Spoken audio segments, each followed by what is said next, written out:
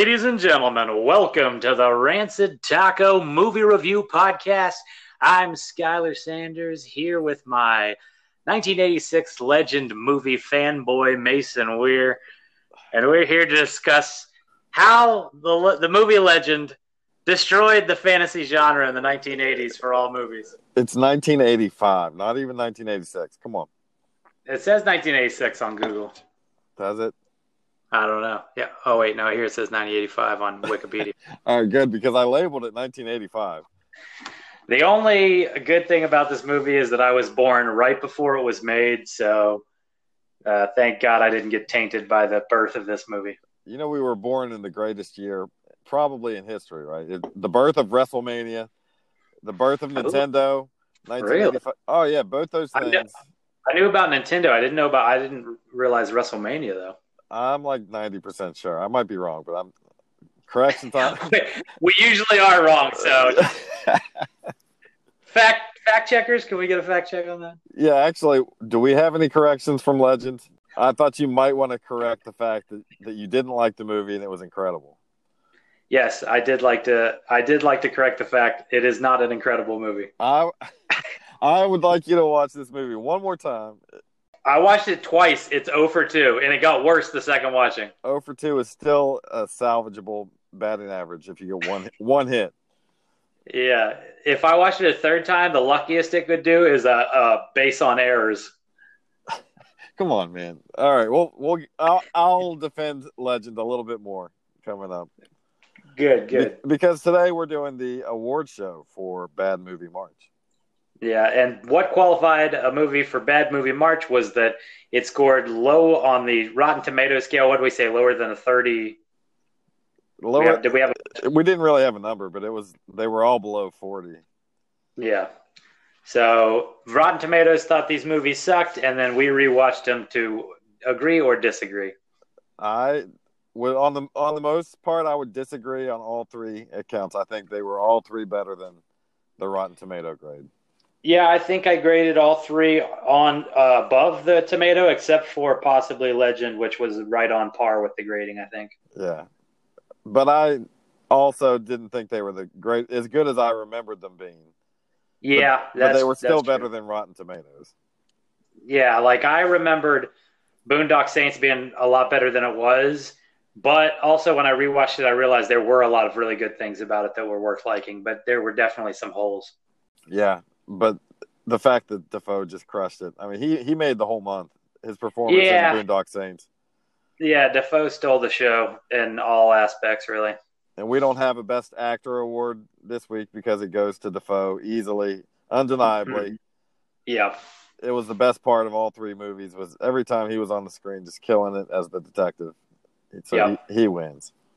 Mm-hmm. So instead, we have the worst male acting performance, and there were a shitload of candidates for this one. There were, and I think I'm probably going to surprise you with my first one, but there were plenty to pick from. You think the worst actor was someone that's going to surprise me? Huh? Yeah. All right. Well, what you got? So my worst actor is actually going to be shared, or worst male performance is going to be a shared performance. And it goes to Sean Patrick Flanery and Norman Reedus as the brothers McManus of Boondock Saints. The Saints were the worst actors, you think?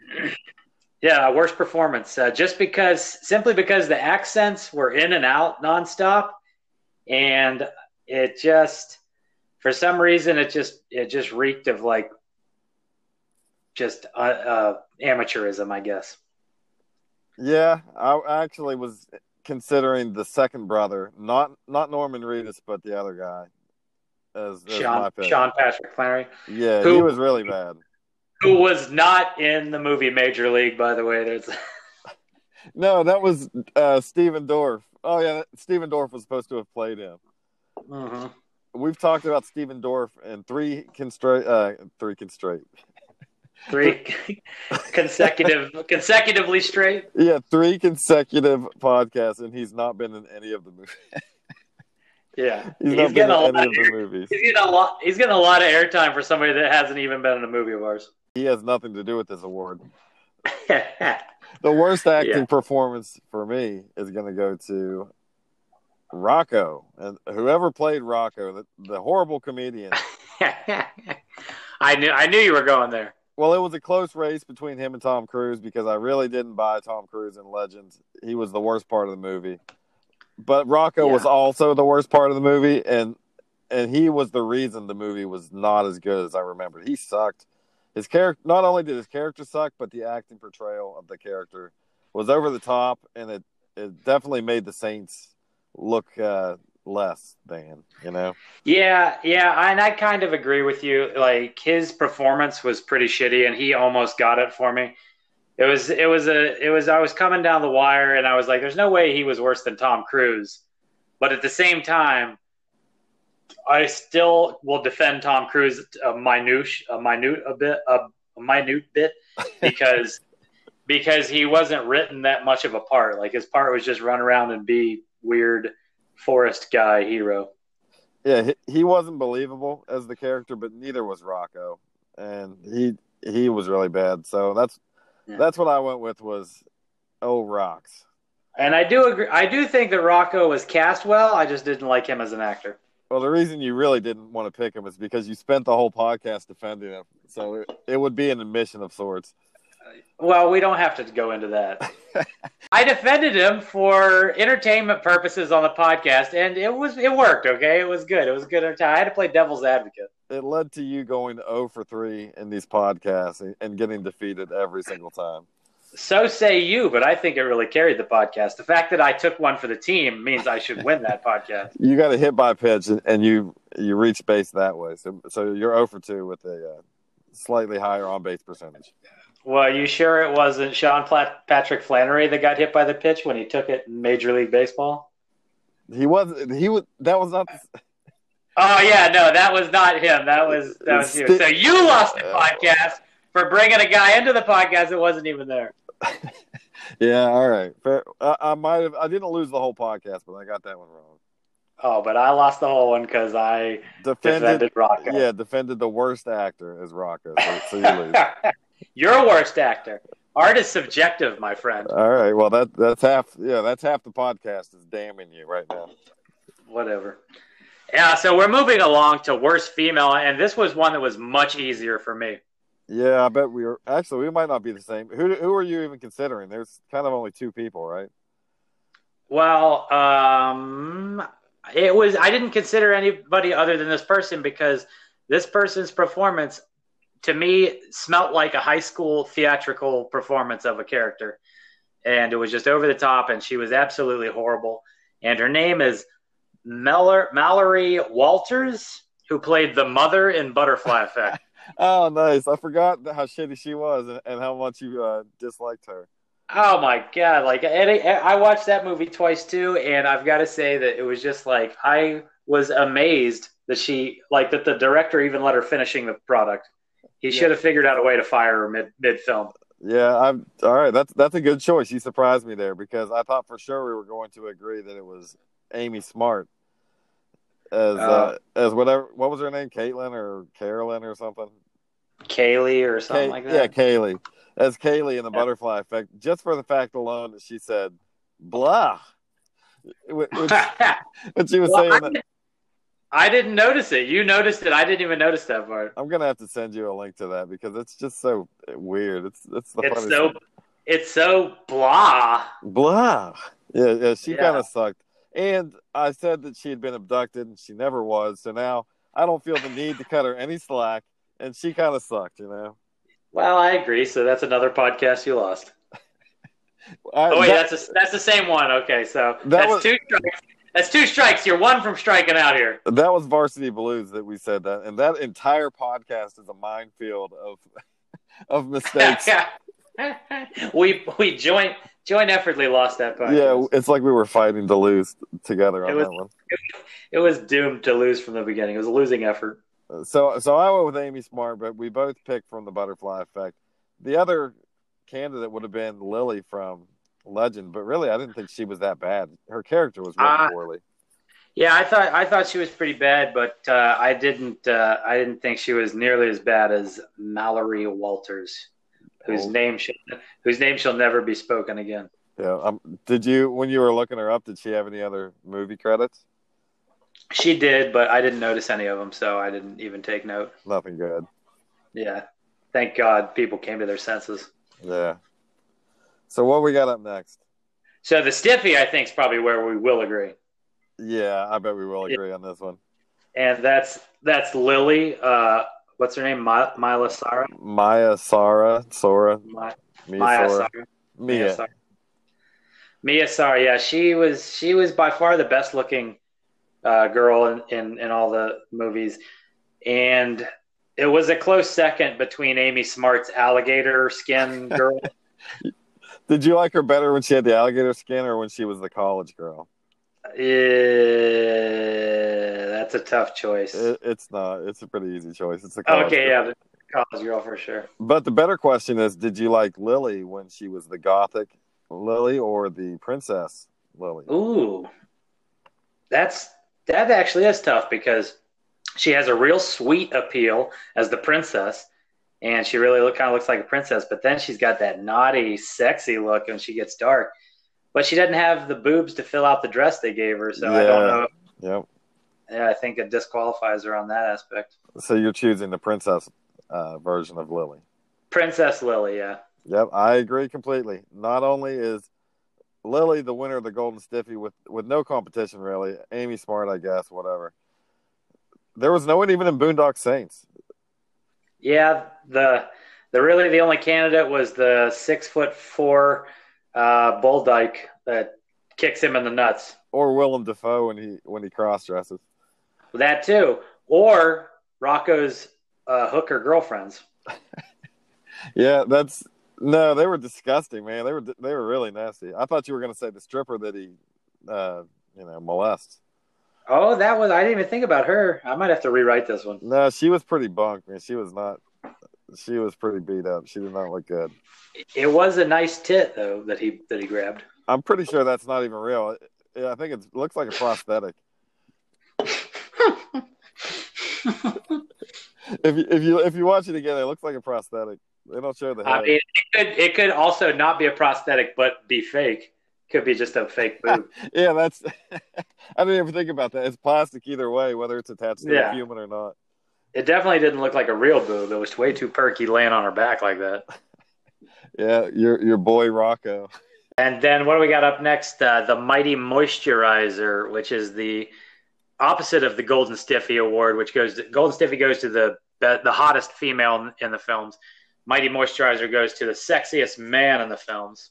And who'd you have for that one? A lot of choices for this one. Yeah, that's true. I think I thought about it for a while. I asked my wife to see what she thought, and she went with Norman Reedus of the Saints. And I agree. Because I'm not a big Tom Cruise fan. I don't think he's very good looking. And Ashton Kutcher as well. It's like, whatever. Weirdos. So Norman Reedus normally is Daryl, the grungy, dirty dude from Walking Dead. But he's young here and perky and upbeat. So yeah, I'm gonna agree with my wife here and go with Norman Reedus of the Saints.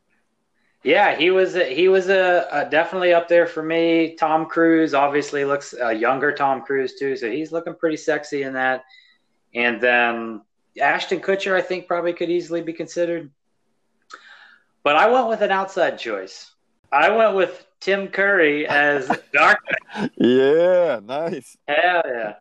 Because he was buff as hell. Like his neck muscles were just sexy as hell. His eyes were entrancing. Like he had those wild devil eyes. And whenever he was putting on the charm, I could really see the appeal to him. And he had the big cloven hoofed legs and a big buff body. He can make you whine at the snap of a finger. Yeah, the horns were a bit much for me sexually, but I feel like he's probably rocking a monster devil rod too. So Yeah, he probably really. I mean, I like to think he can shapeshift. Maybe he can't shapeshift, but he can definitely just kind of make things appear, and so that's a bonus as well. Yeah, and also, I mean, but the question remains: is it hairy? Is it hairy like the bottom half of his body, or is it red like the thought path. I'd say he's probably pretty smooth. He's clean shaven. Hey, can I alter my pick for? We've never done this before, but can I correct? Yeah, I mean, as long as you admit that you lose the podcast. But whatever, I'll lose the award show to correct this pick because it's got to be right here. For the Golden Stiffy, I would like to change my pick from Princess Lily to the fairy, Una, because Una can shapeshift into whatever you would like. That's true. Oh. Yep. So she could be the hottest. She could shapeshift into Lily, which makes her the hottest character already for me. Yeah, and then whatever else you want. Somebody hotter. Yep. Then she could shapeshift into the devil for me. To fill your Tim Curry-sized hole for you. To fulfill my darkness fantasies. Yep. So by forfeiting the podcast just now, I won the podcast clearly with that choice. Oh, right. Yep. So cancel each other out there. Then you have to admit that I won the podcast by defending Rocco, but go ahead. You pick your poison. No, I win. What do we got next? Next up, we got the least coherent story, and I actually had trouble with this one, even though there's definitely the only one choice for me. But I had trouble with it because Butterfly Effect, we talked about, was a very coherent movie. Like, it's not hard to decipher. It's pretty much straightforward, even though the storyline goes not always in order. And it's a good storyline. Then you've got Boondock Saints, which is definitely not a complicated storyline. So it's very straightforward, and it just kind of does its thing. It's not incoherent at all. And then you've got Legend, which has a pretty decent, thorough storyline as far as storylines go.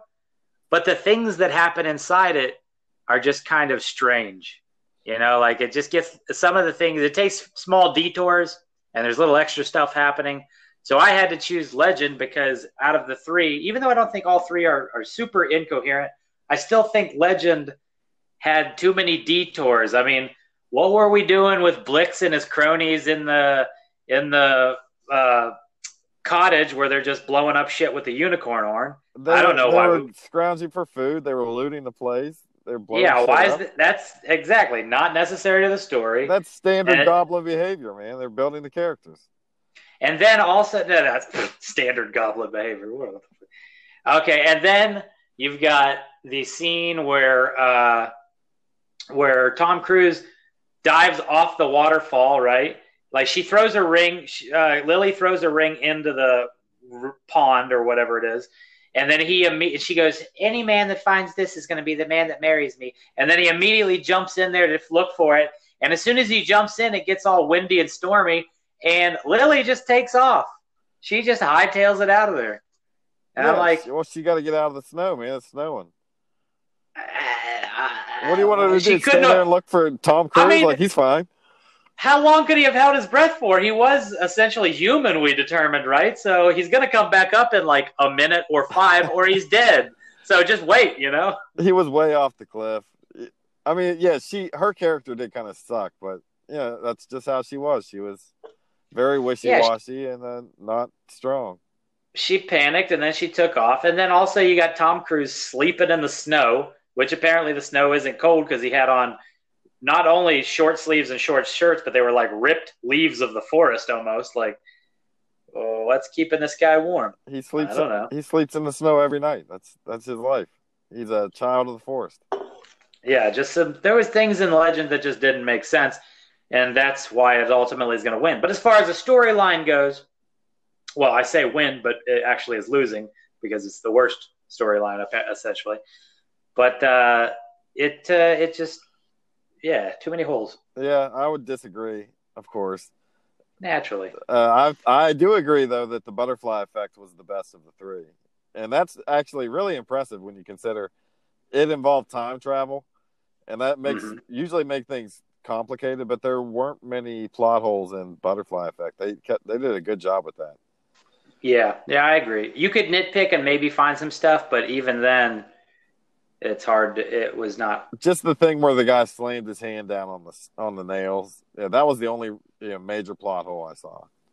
Yeah. But then after that, of course, I would go with Legend as the second best storyline and most coherent because it's very plain and simple. It's good versus evil, and it's a quest.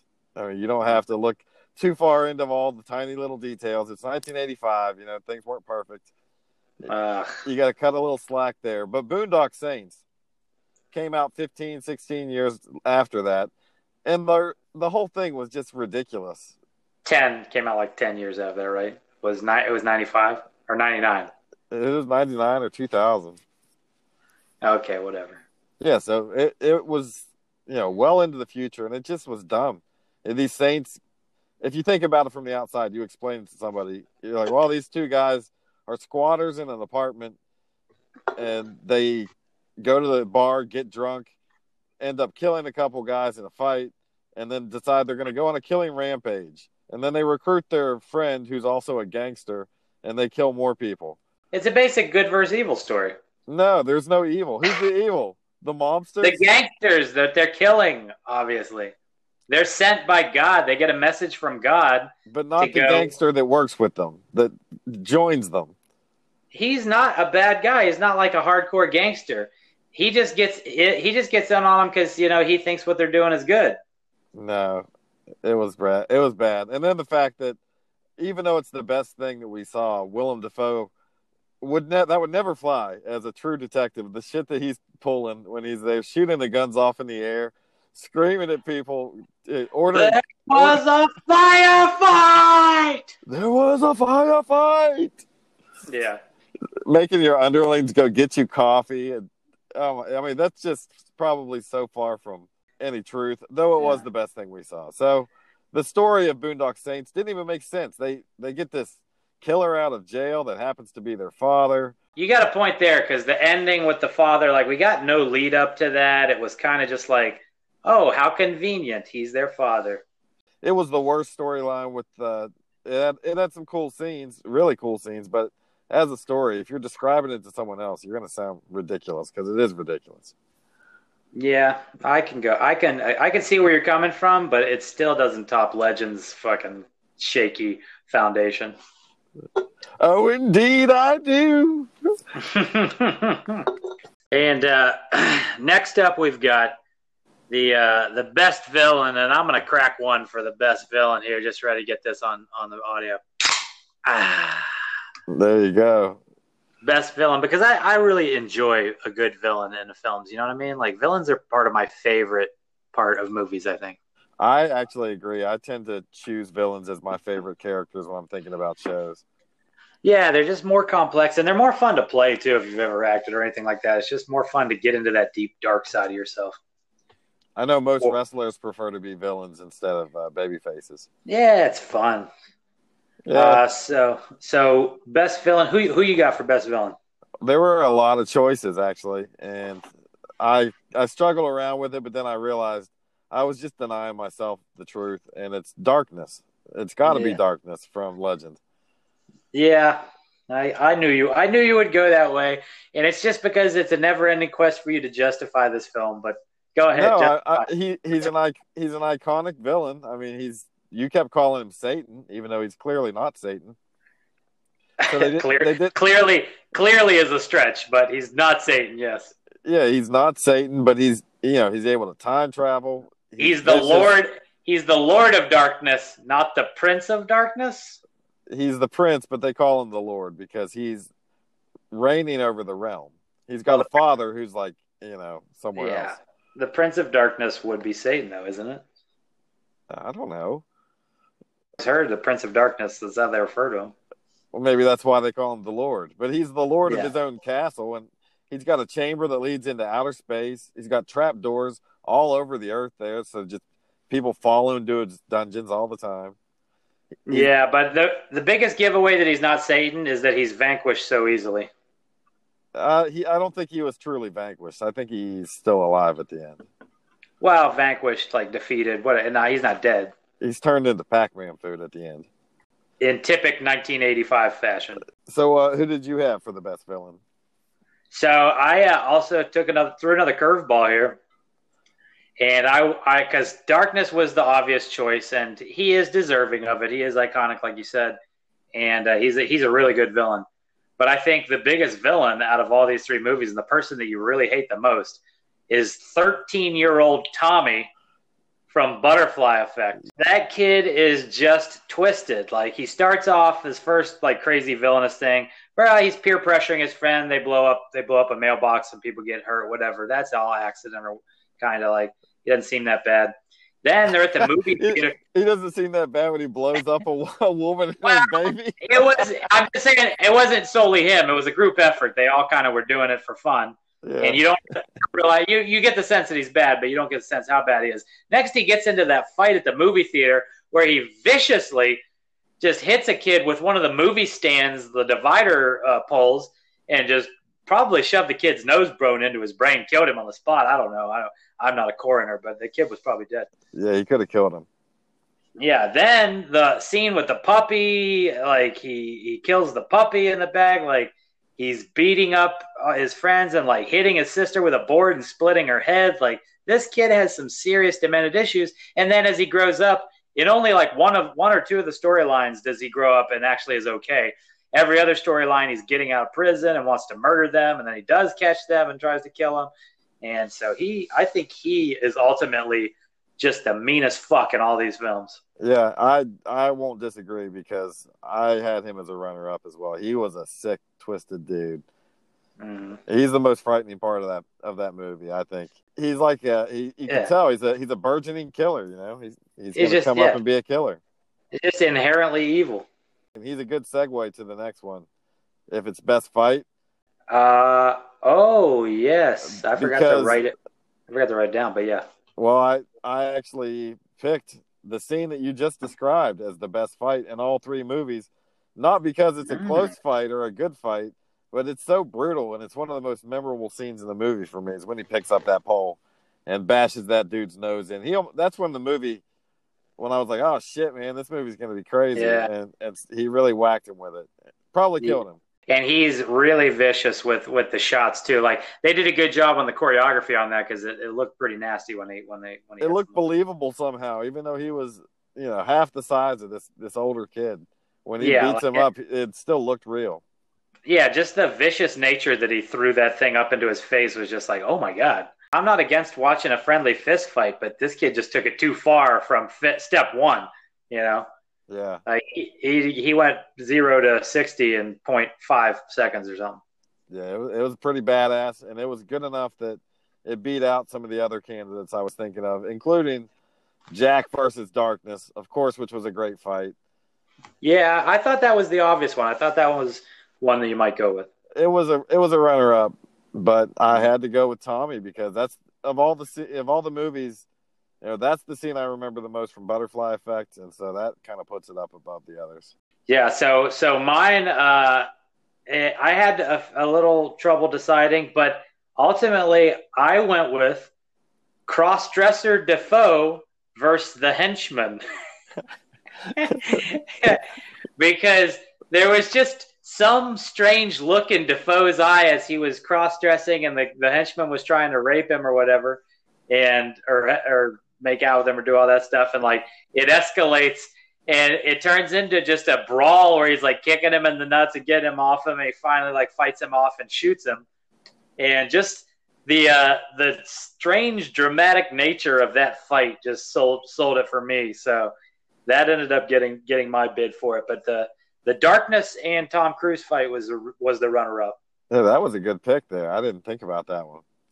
Yeah, I it just kind of came to me, and I was like, oh yeah, that was actually also, not only was it like a good choreographed fist fight, but it was also full of this strange feeling because of the fact that Defoe was cross-dressing in it. I love the look on his face when he realizes his wig comes off.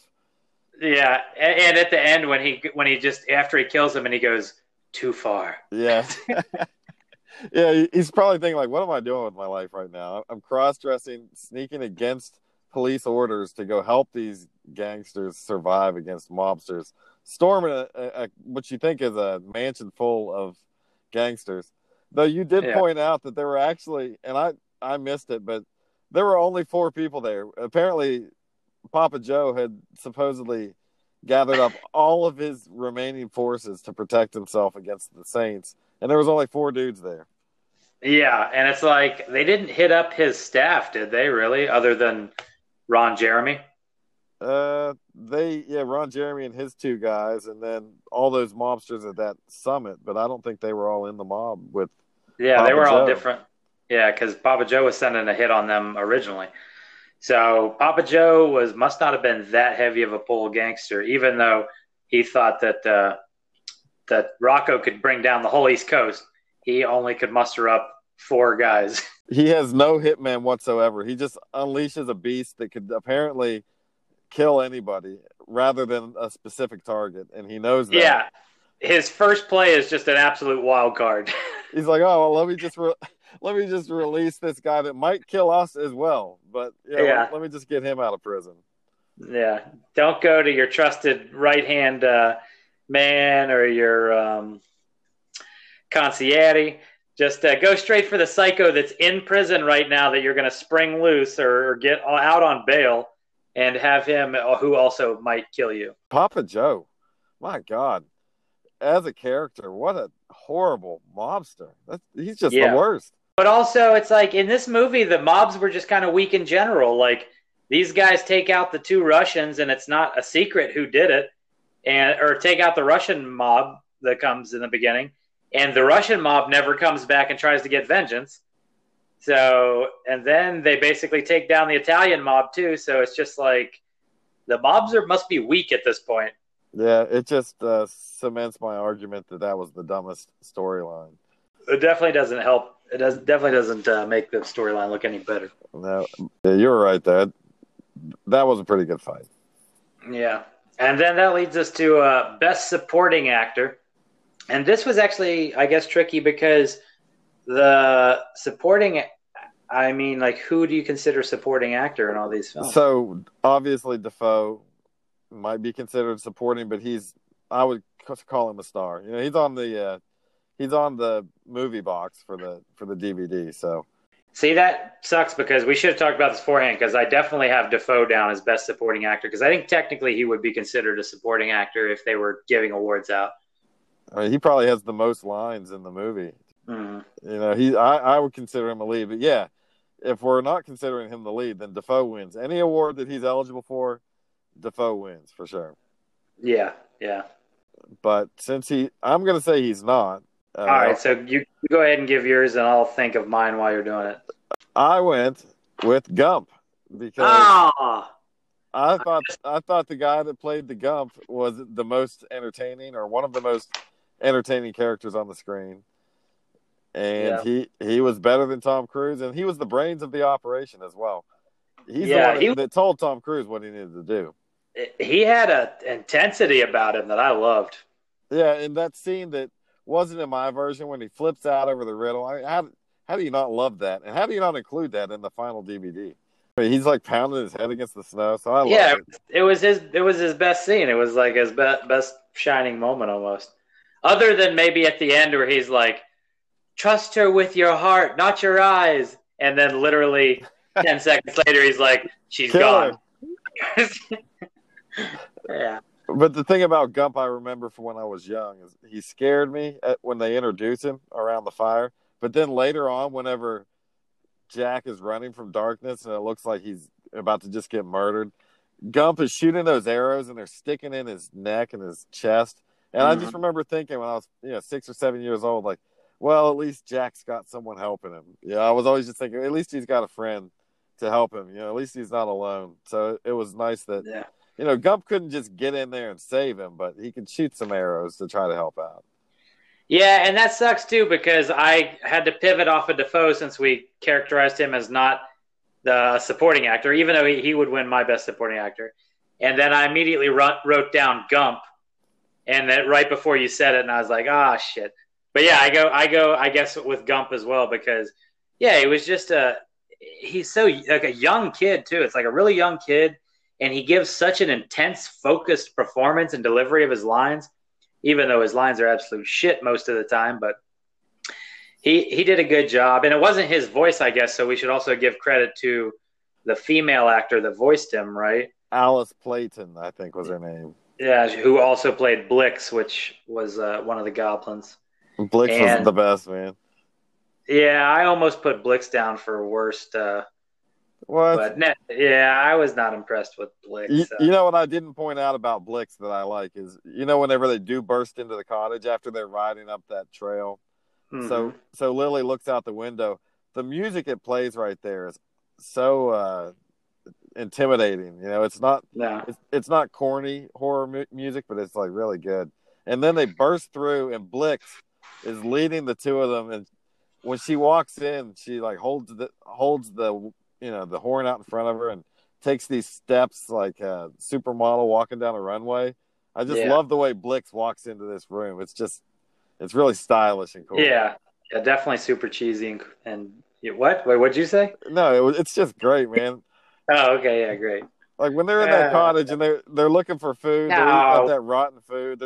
They probably eat the baby. Blix was cheesy, and she's like wielding the horn around and spinning it and flinging it at things, and like, no, I was the one who killed. And the other one's like, no, you only killed her because of the girl was there. Do you forget who did this and that? I was just like, why are we listening to this fucking stupid? You know why you don't like Blix? Why? Because she's a female in a position of authority, and you're clearly sexist. Listen, I only started referring to Blix as a she because you said that. We don't even know that Blix has a sex. Oh, yeah. Look at the way she walks into the cottage whenever she comes in holding that horn. She's walking like a supermodel down the runway. Trust me, babe. I've seen plenty of guys walk like that, too. Yeah, well, it's seemingly a woman. She has a very high-pitched voice. Listen, I get what you're trying to do. You're trying to call me out as a sexist before I call you out as a sexist. But it actually backfired on you because you claimed a sex on a goblin creature that we otherwise had no sex, and now you look sexist. Yeah, no, it's you really backed yourself in the hole in that one. No. I win again, and Blix was awesome, and the way Blix walks into the cottage is awesome. Okay. So go back and check that out again. And you know what else? Are you going to tell me that the hag wasn't a woman? Well, I mean, hag is typically referred to as a horrendous female type character. So I would go with Well, they do also call her Meg Mucklebone. So yeah, okay, yeah, that's a woman for sure. Yeah, but Blix is non-binary in the sexual world. Blix could be a guy or a girl. Yeah, so she wins Best Supporting Actress for you. Is that what you said? No, you said that. Well, no, we both said Gump. We're gonna hail Blix at the end of this podcast. You go ahead, and I'll hail the shit out of Brando.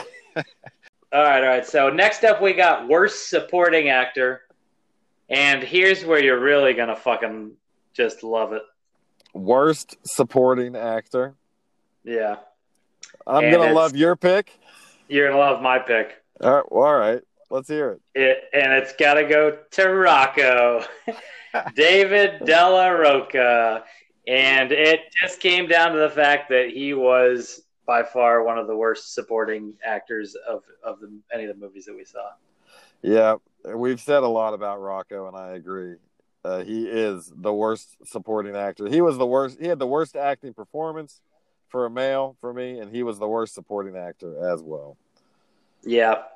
And I went with the worst male as the brothers. So, I mean, I just picked the triumvirate. The worst of the leads was the brothers in Boondock Saints, and the worst of the supporting actor was Rocco, which is crazy because that was the highest graded film that I gave out of the three. Yeah, the three movies, we both liked it the best.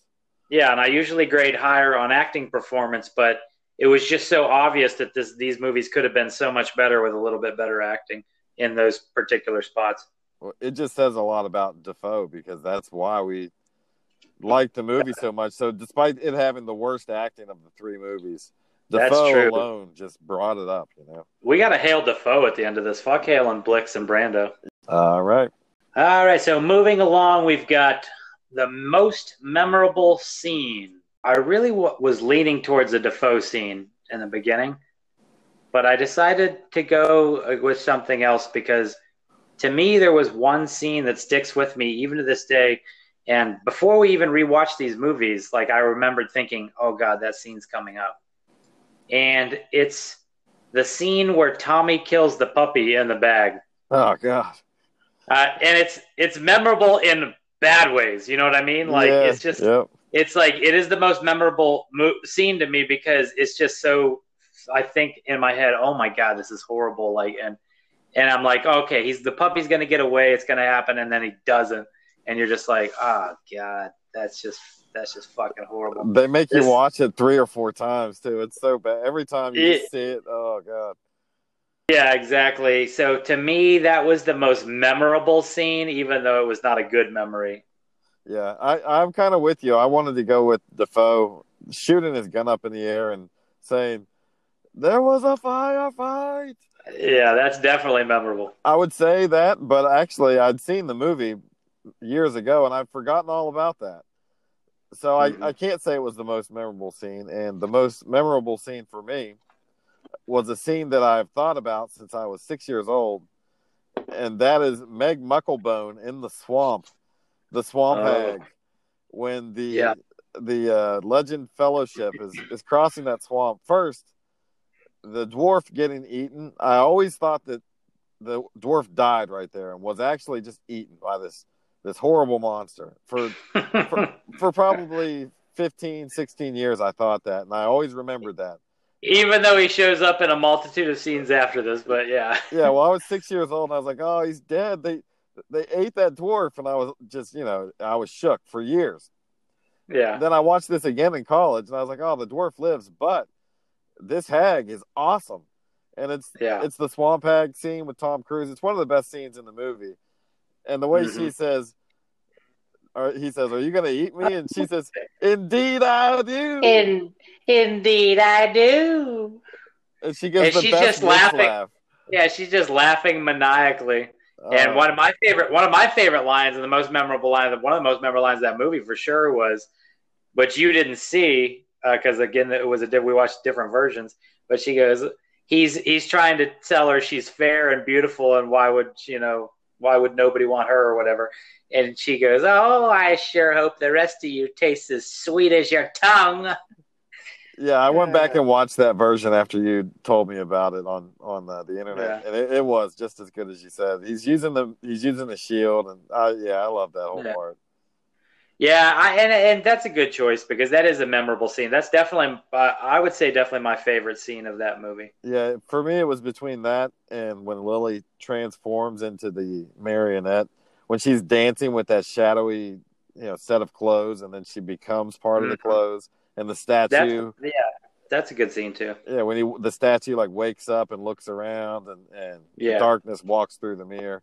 I love that whole scene, but it's not as good as the swamp scene. It's haunted me for 30 years, so I got to include that swamp scene.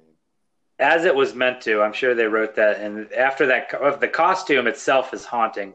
Yeah, when I see that, and I see Tim Curry's in his costume, and the thing with Lily, like that's just great, man. All that Gump.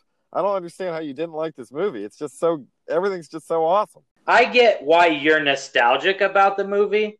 You have to realize I watched this movie at 36 years old, okay, for the first time. So it has no nostalgic value to me, and it's just the story is just not strong. I tried to see it your way and not like the movie, and I ended up watching it 5 times this week. Oh my God! It's just a compilation of great scenes and great characters. I mean, it's great. It lost a full $1 million under its budget. It's the only movie out of these 3 that lost money instead of made a huge amount. So it's not even a cult classic. If it was a cult classic, it would have outdone the budget, I think. Well, you called it a cult classic during the podcast, and I thought that was one of the smarter things you said, because there are plenty of people out there that love Legend and remember Legend. Yeah, I mean, it's a cult. It's not a classic. All right. All right. So moving along, we've got this is a special one that we brought out for this episode, and it's the classic game of Marry, Fuck, Kill. Yep, the good old game of MFK. and everybody knows the rules. You have to choose. You have three people that you're choosing, and one you have to choose to marry, the other you choose to fuck, and the other you choose to kill. And it oftentimes puts us in interesting positions as to explaining why we would do to each of these. And the three candidates that we came up with were Ashton Kutcher, Darkness, and the brothers from the Boondock Saints. Wait, no, you told me it was Ashton Kutcher, Tom Cruise, and the brothers. Oh, did I? Yeah, that changes everything. Shit, that does change everything. Yeah, that changes the whole game. Darkness and Tom Cruise is a big difference. Well, all right. So I'm gonna sub Tom Cruise in for Darkness because he still works out there. All right. And then I'm also gonna tell you that my pick would be Darkness here. To marry? Well, no, I didn't say that. Or all right. So what have you got then for the marry part of marry, fuck, kill? So for the marry part, I'm gonna go with the brothers because, to be honest, like you could ask for no more loyal people to be by your side in the long term. Like if you want somebody that's loyal down to the last T and is gonna just stand up and murder somebody that you don't like and a spray of bullets, the brothers is who you want on your side. So I think marrying them would be the best decision. How about you? That's a horrible choice. If I can. What are you talking about? Well, I mean, they literally are squatting in an apartment. They hang out in a bar, get in bar fights, beat up women on their job. And she started that fight. They're shown drinking and eating pizza and like making a mess in a trashy apartment. Yeah, but when do they ever not get along? All the time. They're always bickering and arguing with each other. No, they're not. They spend half the movie arguing about rope. They're always down-ass brothers. No, they fall down the vents and have to nearly die because they're fighting in the vents. And then they immediately start shooting everybody else because it works out perfect in the end. They're destiny. It's fate. You know, it's true. That's a good marriage. No, I chose the Saints as the fuck, actually, because they are, they are. I do want to hear this. Let me just settle down in the chair right here. All right, so they're the young guys that like to party, and so you wouldn't want to take them home to mom, but they probably know how to have a good time. So you wouldn't want to be in a long-term relationship with them, but maybe one night with the Saints would be a fun time. All right. That's not a horrible explanation. I'm just trying to picture you and these three guys oiled up and going at it. Maybe don't picture it. Just play the game. Okay. All right. I'm not picturing it anymore. I'm secretly picturing it. Okay. Okay. But okay. So my fuck was Tom Cruise. Originally would have been the devil, obviously. Right. Or Satan or Darkness or whatever the fuck he is. Darkness. So I'm going to pivot to Tom Cruise because I realized I gave you the wrong thing there. I wrote down the wrong thing. So Tom Cruise is this wild man that's living out in the forest. I mean, yes, now that I think about it, he's probably not got the best hygiene in the world, but he's also probably just the most, like, you could just get him to do anything. You know what I mean? Like, he's probably the kinkiest, he's willing to probably try anything. And he's a wild forest creature. I mean, there's a certain sexual, spontaneity that comes with being a wood sprite. Yeah, so Tom Cruise is going to get that. But originally, I would have picked the devil. Yeah, you've made it clear you're super horny for Darkness. Yeah, I mean, a man likes what he likes, and hail Satan. All right, hail Darkness. Hail Darkness. Well, I'm choosing Tom Cruise as the marry aspect because I skipped over my marry and went straight to fuck. Mm-hmm. But I'm choosing Tom Cruise as the marry because he is infinitely loyal, even to a woman that doesn't really care for him at all, seemingly. He'll literally go down into the depths of a hellish fortress on her behalf. And he saved the whole universe. And like you said, he's a child of the forest, so he obviously knows where to get food, how to take care of you, what to do. So I'll go with Tom Cruise. And also, he doesn't get cold, so you can always have the thermostat at the setting you prefer. That's actually, I mean, you made some good points there. I'll concede that those are pretty good points. Like, I agree with all that. Well, and if I had not had to pivot and off the cuff just name Tom Cruise as that person, then maybe he would have landed somewhere else. But ultimately, though, he's a child, and if he was worth marrying right off the bat, like Lily would have just given him the ring and been like, okay, instead of like, I'm not sure about this guy. Let me give him some impossible task, like find this ring at the bottom of the pond and toss it in there. And then in the version that I watched, it's not even as clear that they get married. Like, it's like maybe she just sends him back on his way. And I was like, so he just went on this entire quest, saved you from saved your soul, not just your life on earth, but saved your eternal soul. And now you're going to friend zone him. So, well, that's a knock on Lily, though. That's not a knock on Jack. It's a knock on Lily, but it's like, why is Jack not worthy? You know what I mean? What's Lily see that we don't? Nothing. She's a pretty shitty character, so I'm gonna side with Jack. I'm gonna side with my husband here and go. Hey, and marry Jack. That's a good husband of you. That's a good husband of you. Yeah, and I love that we're agreeing. Apparently, that Ashton Kutcher is the one that gets to die. yeah. It comes down to that's great that we agreed on that because he's just absolutely dispensable. It's like he's not as good looking even as the other guys. He wants to die. He's asking to die by the end of the movie. He wants to die. He's a mental train wreck. I mean, to take on this guy's baggage is like, do you blame Amy Smart's character for not getting with him for half like of her character lines? Yeah, he's always bringing up bullshit that you don't want to hear about. Talking about her father abusing her and showing off his money while she's working at a cafe, buying everybody dinner all the time. Yeah, and then the one time that he gets the storyline right where everybody's life's fixed except for he blew his arms off, he gets selfish and doesn't get the girl, so he's got to go redo the whole timeline. It's like you could have just lived with some stumped arms if you weren't such a selfish prick. Yeah, if he didn't exist, everyone else's life would be great. So we kill Ashton Kutcher and we help save the universe. That's the basis of the whole movie. So yeah, we're doing a good thing. Yep, I like that. I like that little game. Maybe we could play that again on a different series because that's a fun one. Let's just call each other up and play it on random.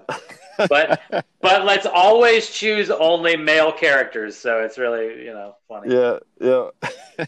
All right, I'm gonna party with the Saints tonight. Hell yeah! I want to watch. I'm not gonna lie. I'm interested.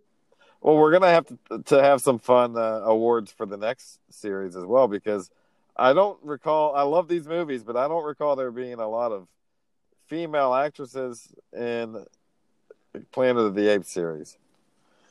That's because we're both sexist. Is it? I mean, can we not pick?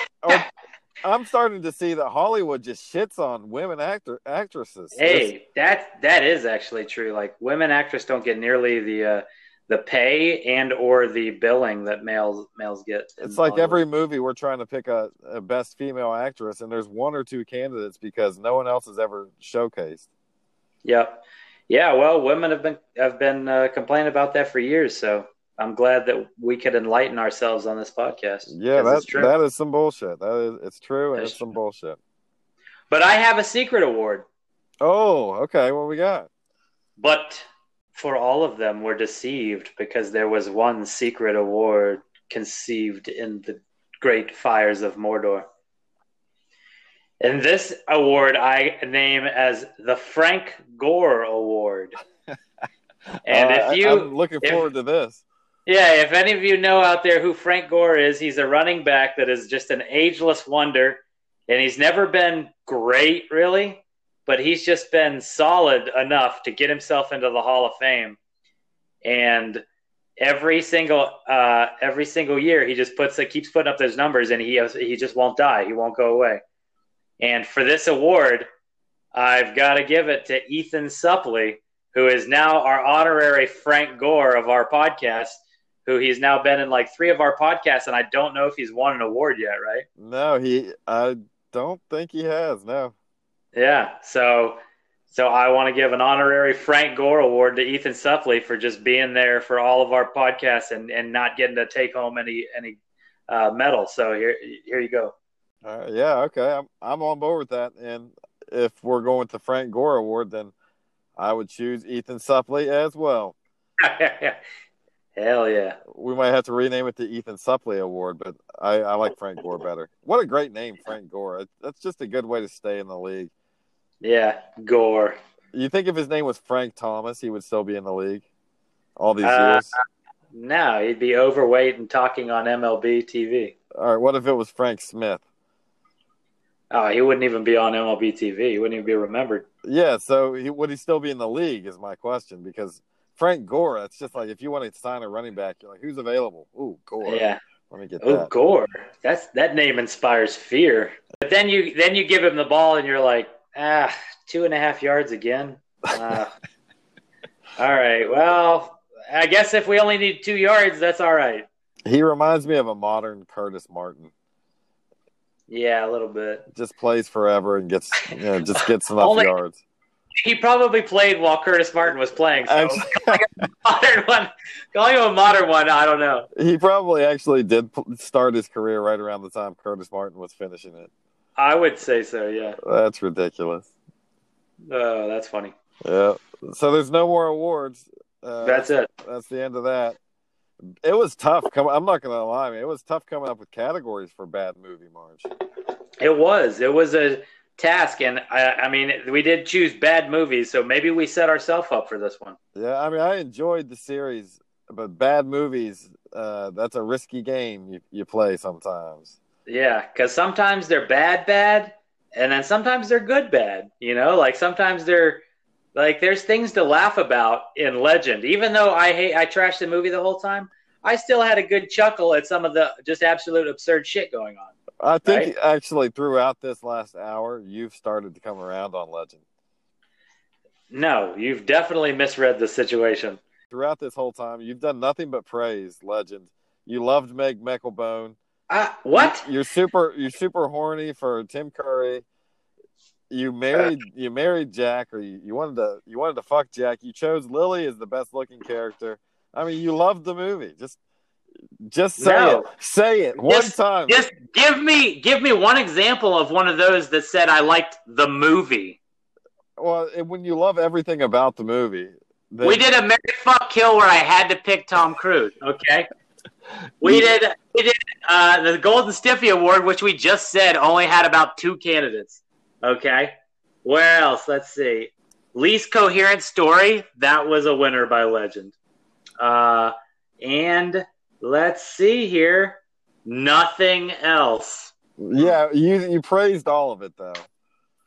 I didn't battle it as hard because I can tell that you're obviously sensitive about it, and I didn't want you to cry on the podcast. Well, I'm not going to lie. It pisses me off that I know how much you love this movie, and you're just lying. You're lying to everybody here. So just imagine this role is reversed, and I'm talking to you about Brando. I'm going to love Brando when we get to The Godfather. Okay, good. So I'm not going to shit on Brando, though he's not the best part of the movie. Oh, The Godfather? Not the best part, no. Well, he's pretty good. He's the best actor in the movie at that time. Yeah, but I'll agree there. But I loved there's so many great characters in that series. Yeah, there really is. That would be hard to choose. But he did win Best Actor for that movie, so. Yeah, hard to argue that, I guess. Yeah. So no, I'm not going to shit on Brando once we do a good Brando movie, but not until you admit that you were wrong and you love Legend. Well, then we're never going to agree because I did not love Legend and I was not wrong. Like, this is not just me. A whole slew of people, like the most damning thing, which I already mentioned, was that they said it ruined the fantasy genre of the 80s. One or two people said that. Like, not only was this movie a cash grab where they were trying to play off a Dark Crystal and the David Bowie one with Labyrinth and all that stuff, but it didn't even do it that well. So it was a cash grab to try and get those people. And like you said, they had the choice to choose a lot better actors, and they still chose shit. So they went with the Hollywood pretty faces, and they went with the fucking, just they cut out the good scenes in it. Like this, nothing was done well about this movie other than the makeup and the costumes, which I'll concede to. The hag costume was fabulous. A lot of the costumes and makeup. Blix's costume was actually really cool. Satan, Darkness was really cool. It was an A-list movie for sure. It was A-list costuming. Unfortunately, that does not make a movie. I'll concede this. If we had a Best Costume Award, I would have definitely chosen Boondock Saints for their trench coats, and then Legend second of all. Legend would have got second place.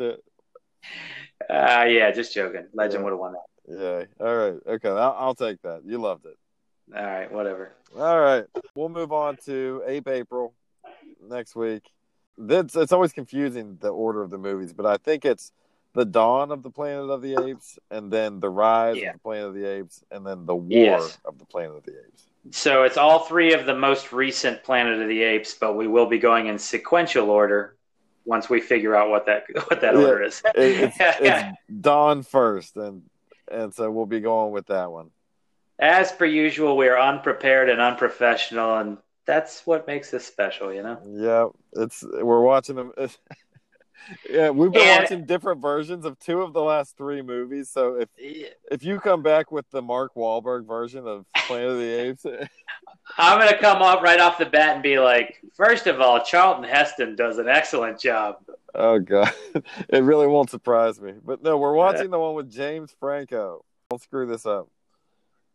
Okay, well, you neither. I mean, you fucked up the last 4 out of 5 podcasts. You've given us some either false death red flag or the person was raped by somebody, which that never happened. Who said rape? Didn't you say one of the characters recently in Amy Smart? Wasn't she abducted and raped? I didn't say raped. I never said. I said kidnapped. Kidnapped and raped? No, just abducted. Well, because of the implication. No, well, that's just Elizabeth Smart. Or, God, was it even Elizabeth? Who knows? See, wait, don't say any name because you'll be wrong again, and you're confusing the audience and ourselves. Whatever. Let's get the hell out of here, man. All right. Did you have anything else to add about the award show? Yeah. I did not think Legend was a very good movie. That was your last chance, man. Email us at rancidtacopodcast@gmail.com. All right. Hail Payman. Hail Mary Moss. And hail Brando. Defoe. Oh. Hey, I thought we were going to go with Defoe. I was going to say Brando and see if you did it as well or if you went with someone else. But oh, well, that's so sweet of you. I almost want to say a good thing about Legend now before we go, since you said a good thing about Brando. Hail Meg Meckelbone. Hail Meg Meckelbone. Hail the hag. Indeed I do. Indeed I do. There was a firefight. Drop it or I'll slit your mother's throat in her sleep. Darkness. All right, well, let's wrap it up then. I already did all the shit, so thanks everybody for listening, and we'll see you next week. See you tomorrow. Next week. What?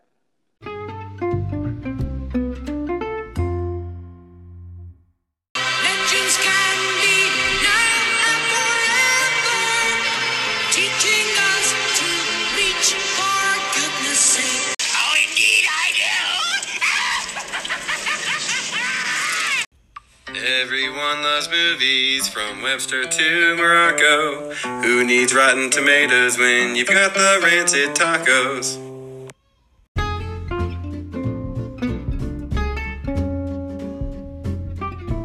This podcast is brought to you by West Virginia Pepperoni Rolls.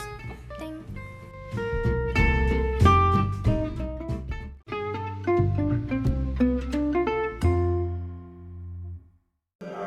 There was a firefight!